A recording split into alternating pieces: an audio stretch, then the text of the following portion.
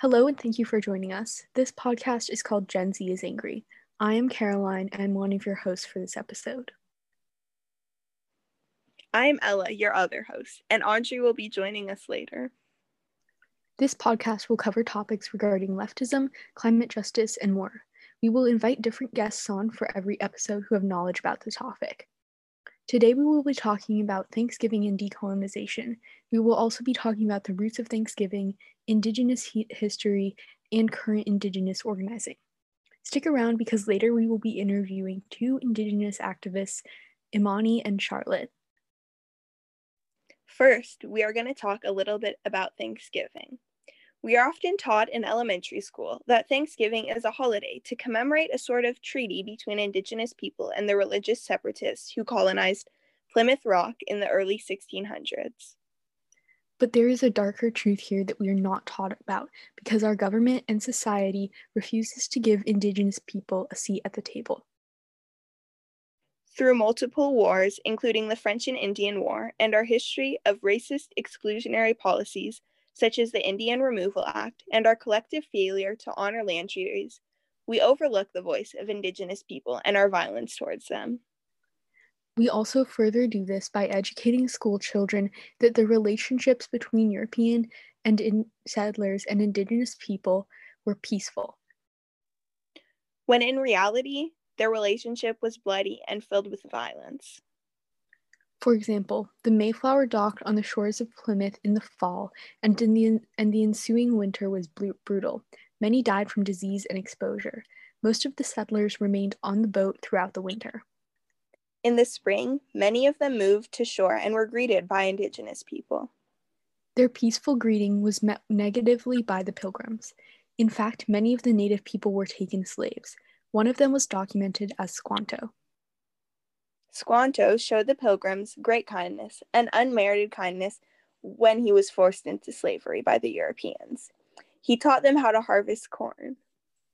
The following fall, when the corn Squanto helped plant was harvested, the Pilgrims decided to hold a feast and invited local native tribes to join. Unfortunately, the European settlers carried a variety of diseases the tribes had never encountered, one of which was smallpox, which wiped out a large portion of the native population. From this moment on, and even before the first Thanksgiving, the relationship between Native people and European settlers was squandered. And with the ensuing belief of manifest destiny, Native people were even further diminished and persecuted. Many of our ancestors participated in the destruction of Native tribes and their land. We should not commemorate the brutality. We should see Thanksgiving as a day of mourning, some say. We stole this land. Let us not celebrate it like it is our own. So now we're going to talk about land back and kind of what that means as a concept and as an idea. Land back is a movement with a long history of organizing and sacrifice of Indigenous people. The goal is to return Indigenous lands back into the hands of Indigenous people. There are lots of movements and resistant efforts all across the world, from Turtle Island to the north and south, being led by Indigenous people to be given land back and for the treaty rights to be acknowledged. In the US, everything is almost exclusively privately controlled by individuals or corporations, whose ownership the law is designed to protect. Land is controlled this way because of European colonization, the historic and ongoing theft and control of land, real estate, and resources has led to the extreme concentration of wealth among a small group of people. Land back also works towards an equitable distribution of wealth, land, and power. It also must align with anti-colonial practices and be led by Indigenous people. To talk about true redistribution of land with the decolonial lens is seeking to address the question, what would it look like to truly tend to the harm of the wealth extraction done by colonizers? So much public land is held by state and federal government. All of this land could be given to and be controlled by indigenous nations. But who gets to make the decisions about the land? Colonizers are afraid to give land back because that means giving up their money and power. Now we can talk about the co-option and commodification of the term. The term has become more of a slogan. The U.S. has never been committed to changing the material relationship between colonizers and indigenous people. Some institutions thinking performative land acknowledgements / symbolic action is doing work. No, actually, change your relationship with the indigenous people and indigenous communities around you. We need to actually give land back and give reparations. You need to examine what your role is in stealing native land. And how you benefit from the extraction and the wealth of stealing the land. There needs to be serious reparations. Now we're going to read some of the points of the Land Back Movement Manifesto.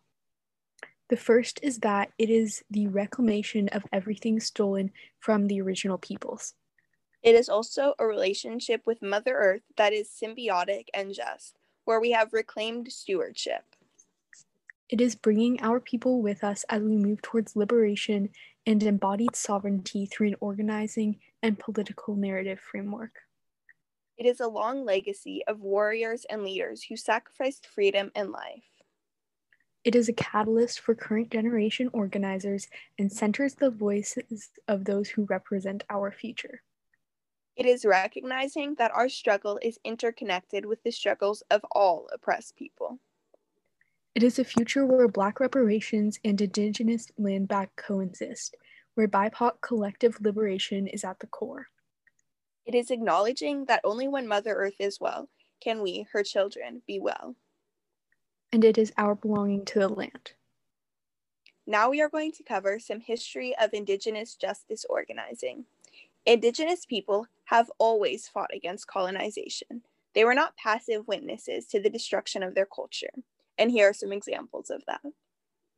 The first one is the Arawaks that raised an army against Columbus when he first arrived. The next example is the Pequiots, who defended themselves against the Pilgrims.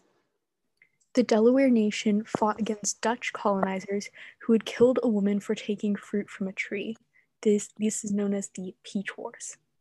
King Philip, or Metacom's, war saw solidarity between Nipmucs, Narragansetts, and Wampanoags as they rebelled from English rule. The Pueblo Uprising in 1680 drove the Spanish out of New Mexico for nearly a decade.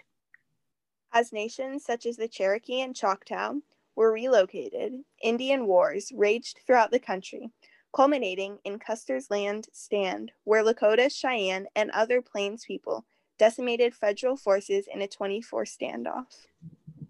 Not all resistance to settlers was found in warfare, though. Spiritual and cultural rebellion were incredibly important in mass mobilization of Indigenous people. The Ghost Dance movement, started by the Paiute in 1869, was a belief that doing the Ghost Dance would help unite the living with the dead, end colonization, and bring prosperity to Indigenous people. The dance was banned by the Bureau of Indian Affairs, but nations such as the Caddo still practice it today. Boarding schools for Native children separated them from their families and tried to teach them to reject their heritage, but many parents would still hide their children from authorities and teach them at home. Students at the schools would often run away, refuse to participate in classes, pretend to not understand instructions, and in one case, set a school on fire. Students would also secretly share their traditions with others, making food, dancing, and telling stories. They showed incredible resilience in the face of adults attempting to strip away a fundamental part of who they were. In the 1960s, Indigenous people joined the civil rights movement by demanding Indian rights and forming groups like the American Indian Movement, which participated in many headline protests, such as the 19-month occupation of Alcatraz Island, the week-long takeover of the Bureau of Indian Affairs, and the 71-day occupation of Wounded Knee.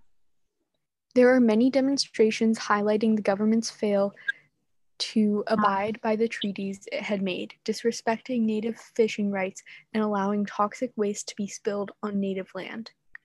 The degradation of reservation land or historical land is a huge issue. We've seen this at Standing Rock, and we've seen this in Washington State, as the Puyallup tribe protested the implementation of Puget Sound Energy's natural gas pipeline last year. This year, we've witnessed the fight to release Native activists like Red Fawn Follis and Leonard Peltier from prison. Now we are going to be joined by Imani, who is an Native Mexican organizer here with us at Wake J, and she's going to talk about her experience with the erasure of her culture and what colonization means to her. So first, can you tell us a little bit about the organizational work that you do? Yeah, so I am a part of Wake J, and I am kind of new to the organization, so I'm still kind of finding which place fits best for me. But right now, I am on policy, which is just kind of a team within Wake J, I guess, where right now we're talking about a bunch of stuff to do in 2021. And before that, I was a part of other organizations, but most of those don't really reflect my political beliefs now. So yeah, but I've just kind of been trying to work with other like teen activists to try to, do good things, I guess. That's really interesting. What would you consider your definition of decolonization to be? Decolonization? Yeah, so a little bit of context about me. So I am half Mexican. So my dad immigrated from Mexico, and my mom's white. So on my dad's side, he's half Mayan, approximately. That stuff gets kind of muddy because unfortunately there was a lot of mixing, I guess, that happened, and we're not really sure how much of that was unfortunately consensual. But so I'm still ever learning about colonization and subsequently decolonization. And I guess to me, that means listening to Indigenous people and giving them back the things that were taken from them. And I don't know. I think that that's something that I could continue to learn about. But yeah. That's really wonderful. Thank you so much. I remember that when y'all sent me kind of the outline for what this was going to look like, one of the questions that you talked about was erasure of Native culture. And I definitely have some notes about that because as someone who is technically part Native Mexican, I unfortunately kind of felt the effects of erasure of Native culture. The Mayan language is still technically alive, but there's not very many people who speak it, and I only know just like 5 words in Mayan. And there's stories and the culture and the games and sports and stuff. A lot of that was wiped out. And of course, there was unfortunately a lot of forced conversion when the Spanish came to colonize. Well, the part of Mayan civilization that I descend from was native to the Yucatan Peninsula. So when the Spanish came to the Yucatan Peninsula, there was a lot of forced conversion and a lot of fighting. And there was also a lot of pitting different tribes and people within the natives against each other to kind of create division. And there was also a lot of disease that was spread when the Spanish came. They wiped out, I think, about 70 to 90% of the population of the Yucatecan Mayans. So that obviously resulted in a lot of loss of life and a lot of loss of culture. I did a little research before this because, but I found something that I didn't know, which is that the first recorded encounter between the Spanish and the Yucatecan Mayans was between Christopher Columbus's brother and some Mayans who were canoeing. And unfortunately, Christopher Columbus's brother, I believe his name was Bartholomew, he unfortunately took a lot of the people on that boat and forced them into slavery, and also stole most of their belongings. So, I mean, I don't feel like I have to tell you guys that the Spanish were not very nice to the native Mayans. There was a lot of cruelty, a lot of forced compliancy. That might be a word, I'm not sure.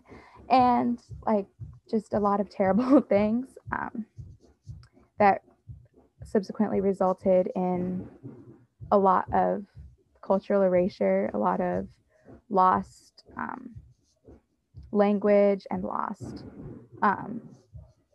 just culture in general, so foods and stuff. But even from all indigenous peoples, the Mayans still have a lot that stayed. We still have people that speak Mayan, and we still have a lot of recipes and cultural aspects of culture that held over.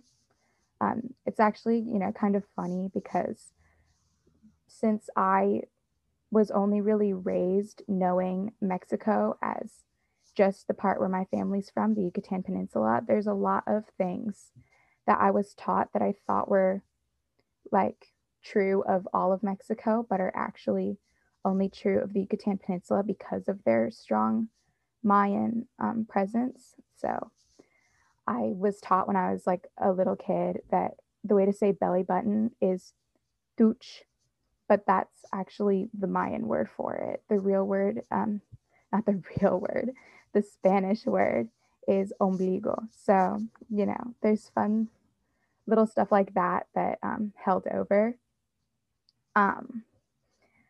But yeah, that's my little spiel about Mayan culture, I guess. Yeah, that's really interesting. In what ways do you still see Native culture being erased today? But speaking of how the role that the government played in that, do you think that the federal government can ever fully represent Indigenous people? That's a great question. And I think that it's great that you and other people are starting to recognize the problem too, because I think for so long people were just kind of oblivious to, and still are, a lot of people are still very oblivious to the suppression and silencing and oppression of Native people in the United States. Do I think the federal government could ever truly represent. I don't know, because I am not a Native person from the United States, and so I don't want to ever speak for them. But I would say that, I mean, probably not, not truly. They could try, but I mean, it's just so hard to think that, like, after all they've done, they could just turn around and, like, I mean, the federal government has broken promises and lied to Native Americans for hundreds of years. So I would like to hope that the federal government could at some point fully represent and support and honestly, like, either work with or be in favor of Native people. That sentence kind of made sense. But I don't know if it would happen anytime soon. Oh my gosh, I so badly hope it happens sometime soon. But I'm struggling with being realistic and being optimistic. I don't know. I think that we just, yes. So, I mean, there's kind of the obvious way, which is people who have knowledge, like knowledge of the Mayan language, not teaching it to others and then passing away. That is the natural way that languages die, and cultures and traditions. But I think that the other way is just kind of just misinformation, I guess. I know that when I go to my family's hometown in Merida, there's like a little like place called Paseo de Montejo, which is named after a Spanish colonizer, Montejo. And it's kind of crazy to learn about all the terrible things that he did, and how he's still kind of idolized and how there's still statues for him, and like it's upsetting, and I think that idolizing the Spanish and the colonizers is definitely a big problem. I know that speaking to different people from Mexico and people from Spain, they all kind of hear different stories, but they all kind of consistently paint the Spanish as like saviors, saving the Mayans from like savagery. Not that the Mayans weren't like violent. They were like accounts of Mayans eating people, but it's the the Spanish, the way, like, just, oh my gosh, I can't even think of the right words, but like the violence that they perpetrated is like, it's terrible to read about. Like it makes me like a little emotional, not gonna lie. But how do I see Native culture continue to be erased today? I mean, honestly, I don't know, because I wasn't able to learn a lot of my Native culture because of how much of it was already erased. And it makes me really sad, because that's a really big part of my identity. And it's a really big hole in, I know, a lot of people's identities. And I wish I knew more about it. I wish, I spoke the language, and I wish I could bring back a lot of the things that the Spanish took from us. But I guess just seeing Native Americans being silenced, Native Americans as in the continent, but also in the United States of America, being silenced by people and the governments in their respective countries, silencing them, and schools not teaching accurate information.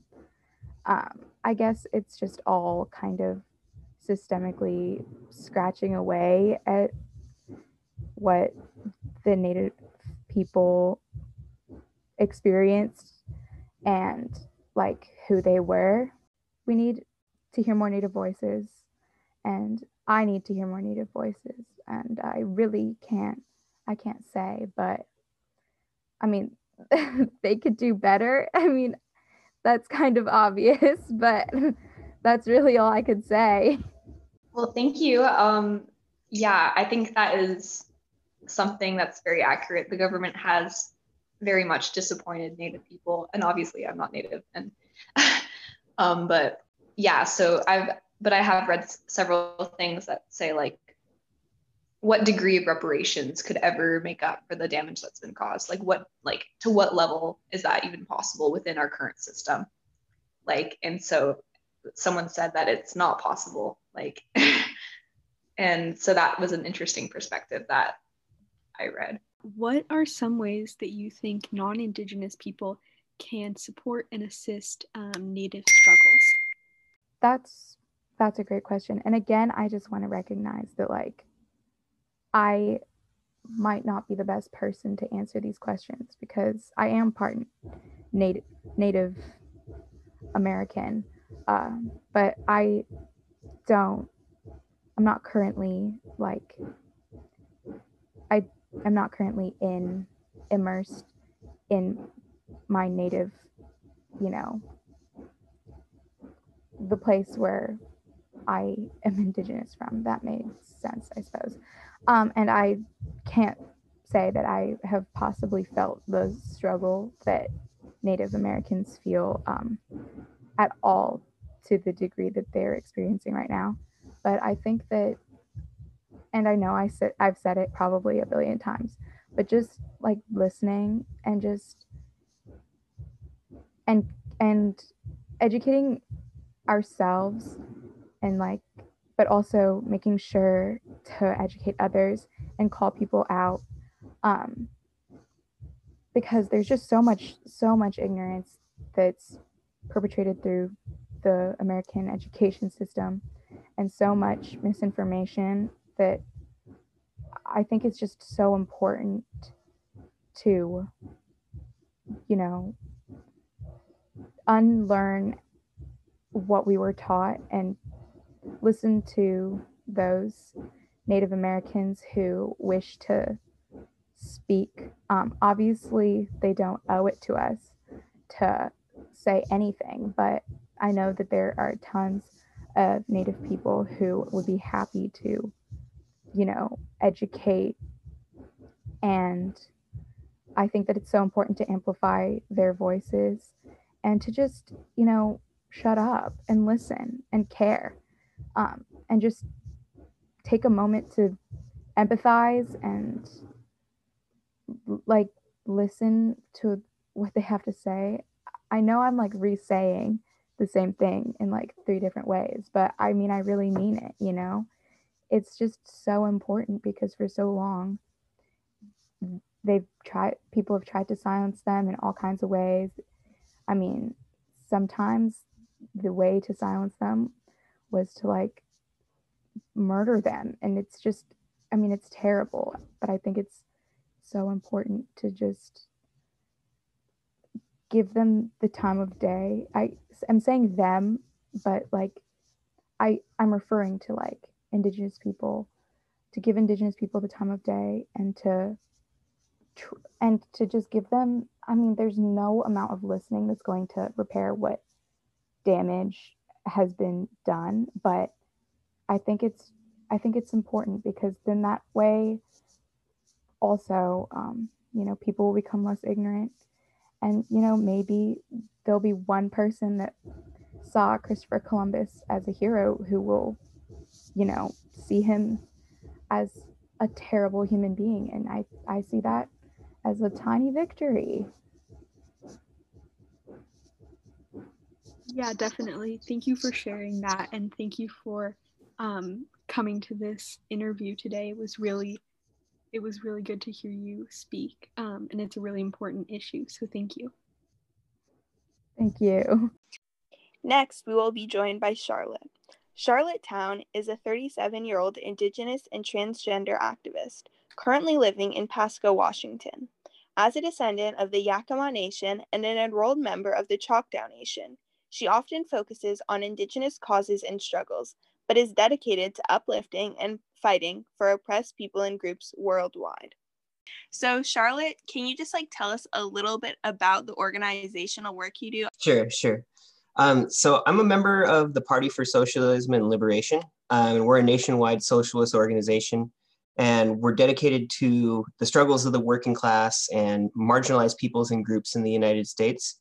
I'm also a co-founder of the SELA Alliance for Equality, and that's a small group fighting for safety and equality for Black, Indigenous, and people of color, the LGBTQ community, and women and girls in the predominantly white and conservative town of Selah, Washington. Okay, thank you. So just getting right into it, our second question is it possible to rebrand Thanksgiving in a way that frames it as simply a time of gratitude and makes it no longer connected with injustice, and why or why not? Sure.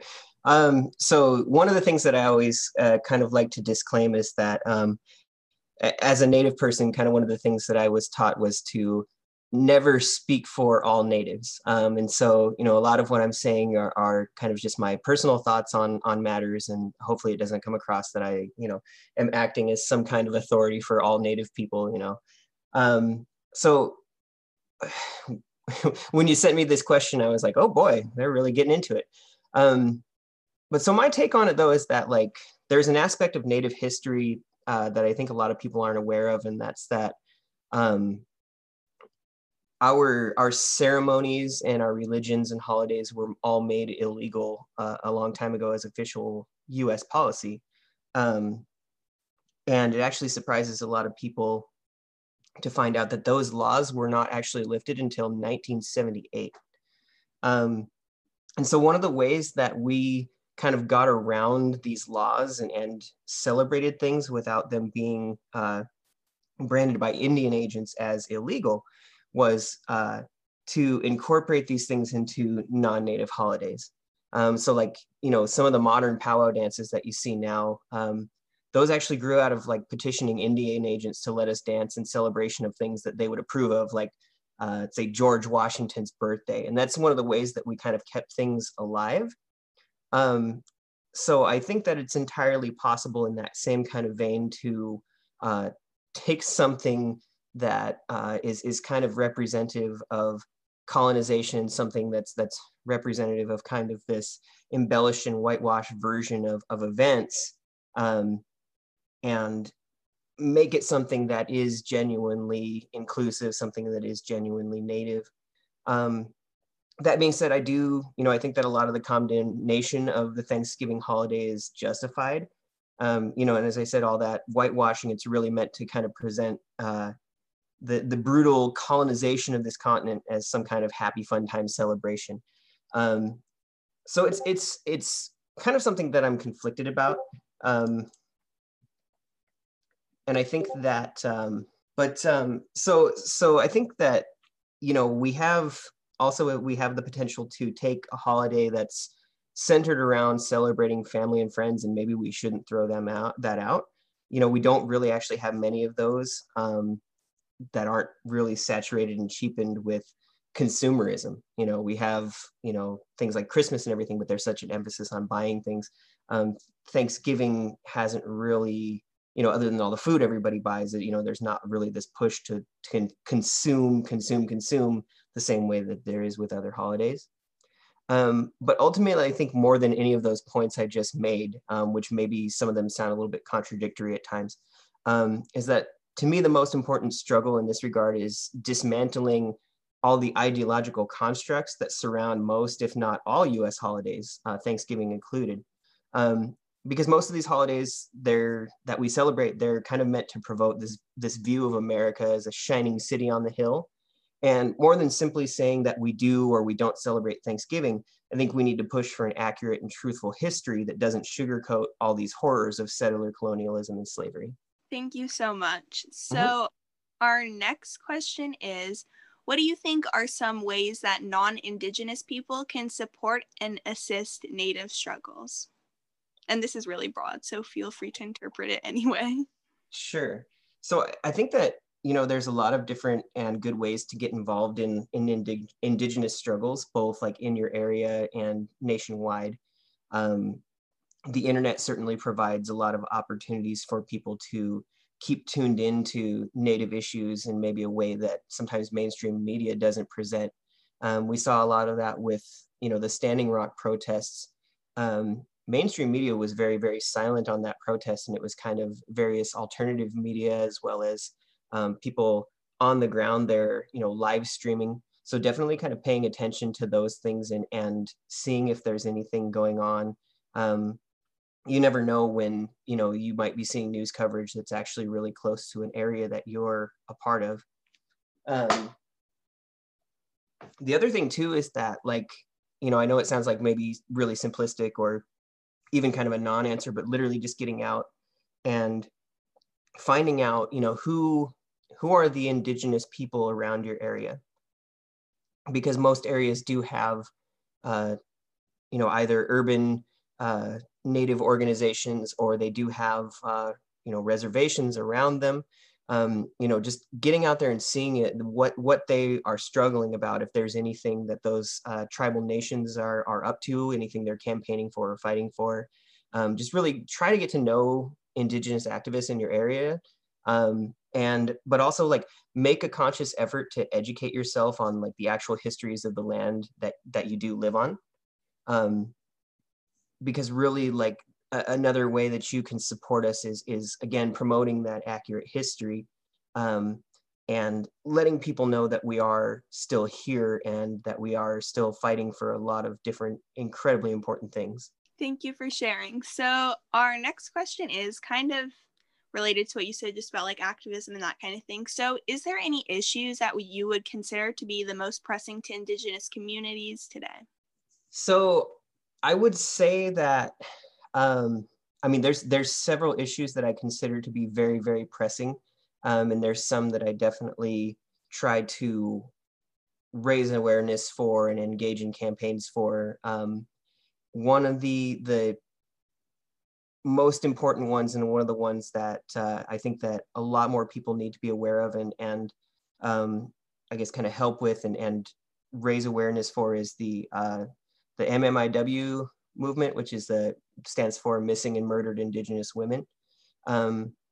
So for those that aren't familiar with that, we actually have a very high rate of violence, sexual assaults, and murders carried out against Native people, especially women and girls.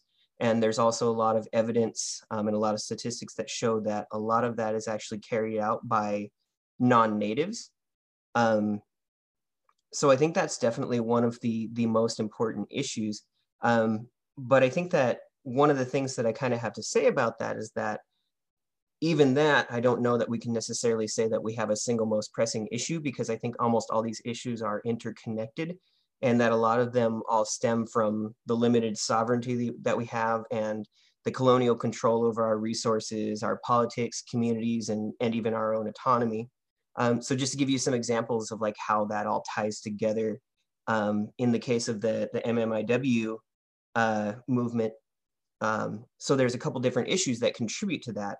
We have very limited and insufficient tribal control over law and the ability to prosecute non-natives. There's, after a certain point, if a crime is severe enough, it basically gets forwarded to the FBI, where oftentimes it can get just ignored or just not taken very seriously. The various issues surrounding Native communities, as far as like, poverty, they make those communities very vulnerable to sex traffickers and predators, and they exploit those. There's, you know, the perception that media creates, you know, the mascot issues and, you know, things like, I know it sounds silly, but even like the, you know, the sexualized Land of Lakes butter girl, right? You know, it gives this perception that, you know, Native women are exotic and exploitable. Another big one, actually, you know, we talked about like the pipeline protests, and even the energy companies are part of that, because in addition to the environmental damage and the infringement on tribal sovereignty that they cause, another issue that's tied into that is what they call the man camps or labor camps. And those are the temporary camps that spring up around those projects that the workers, mostly non-Native men, work in. And it's been demonstrated. They have proven links that show that those camps increase all manners of violence against Native people, and especially Native women and girls. So again, you know, I mean, while that's just one example, I think that a lot of these examples, or a lot of these things, are all interconnected, and it really shows that like they're all woven together as part of our struggle to have a sovereignty over our very being. Thank you so much. I love how you said all the ideas, like all these different things are connected to one big issue.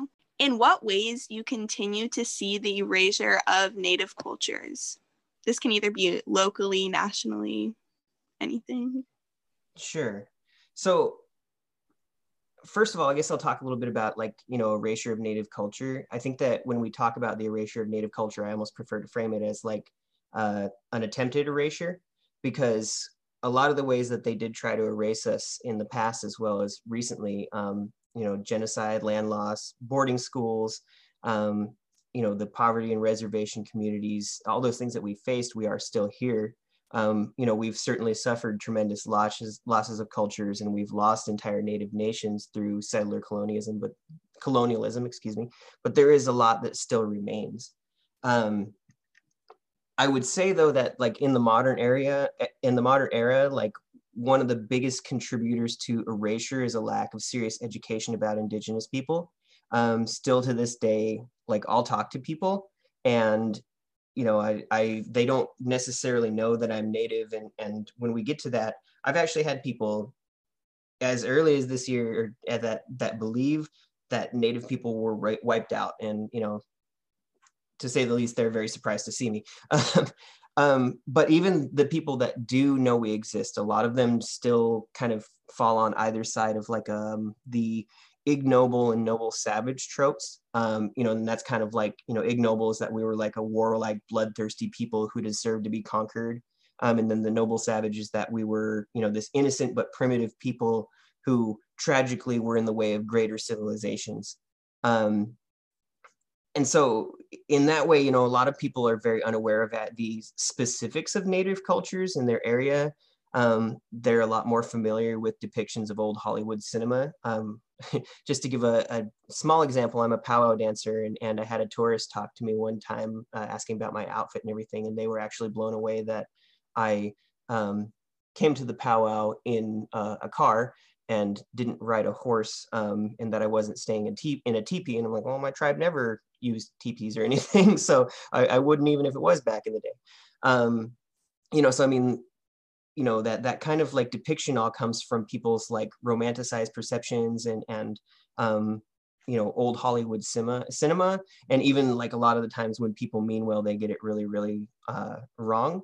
And I think that's where a lot of other erasure can stem from, you know, no knowledge of our sovereignty or our tribal governments or how they operate, all the cultural appropriation issues, this kind of insistence that a lot of people put on us that, you know, they're also Native because they have a family story about the great-grandmother being Cherokee, and all these other things that just kind of relegate us to myth instead of really being able to engage as like the very real and very alive people that we are. Thank you so much. I can just like open it up really quick. Like if there's anything else you want to add, if there's anything else you feel important to talk about. Sure. So one of the things that I wanted to talk about, and I'll make it really brief, was there was a question about what decolonization means to me. And I think that's something that's probably important to touch on because it's not widely understood, even in activist circles. You know, and when you talk to activists, sometimes you get, you know, people get really horrified when they hear decolonization because they think we're like somehow talking about like shipping every non-Indigenous person back to their countries of origin, you know, where their ancestors came from, which, you know, that's, of course, that's absurd. But it's also like the idea that we're going to deport people is also kind of a colonial perspective in and of itself, because that's not really anything we ever did. We were always like trying to welcome people into our communities historically. So decolonization to me is like the release of colonial control over Indigenous populations and lands. And it's the recognition of the full economic and political sovereignty of all those places, which is kind of something I've been talking about a lot. And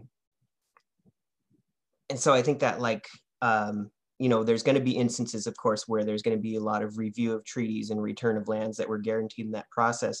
But I think more than, you know, worrying about what individuals are living on tribal land, that's something that to me would occur as more of like private companies that have really abused native land with the backing of the federal government, and those like more modern thefts that occurred would have to be addressed.